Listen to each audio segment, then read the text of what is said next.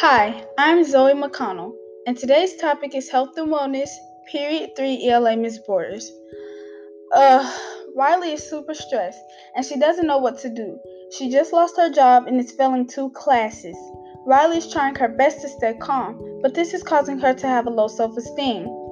Being healthy in all 6 dimensions is a very dominant aspect to Riley. Having a job and maintaining good grades for school is very difficult for her. But she has to help her mom with financial stuff.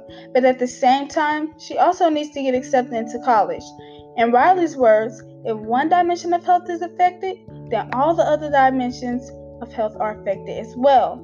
Health and wellness is important to her because it helps her fulfill life, helps her become a better person, and lastly, a healthy person as well.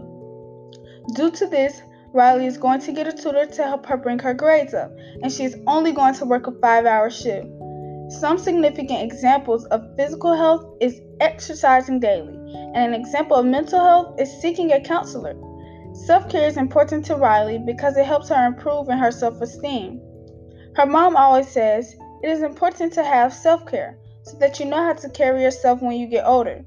One day, Riley woke up crying, explaining to herself that you should prioritize your mental health as much as your physical health because it helps improve all 6 dimensions of health and for your own personal health as well.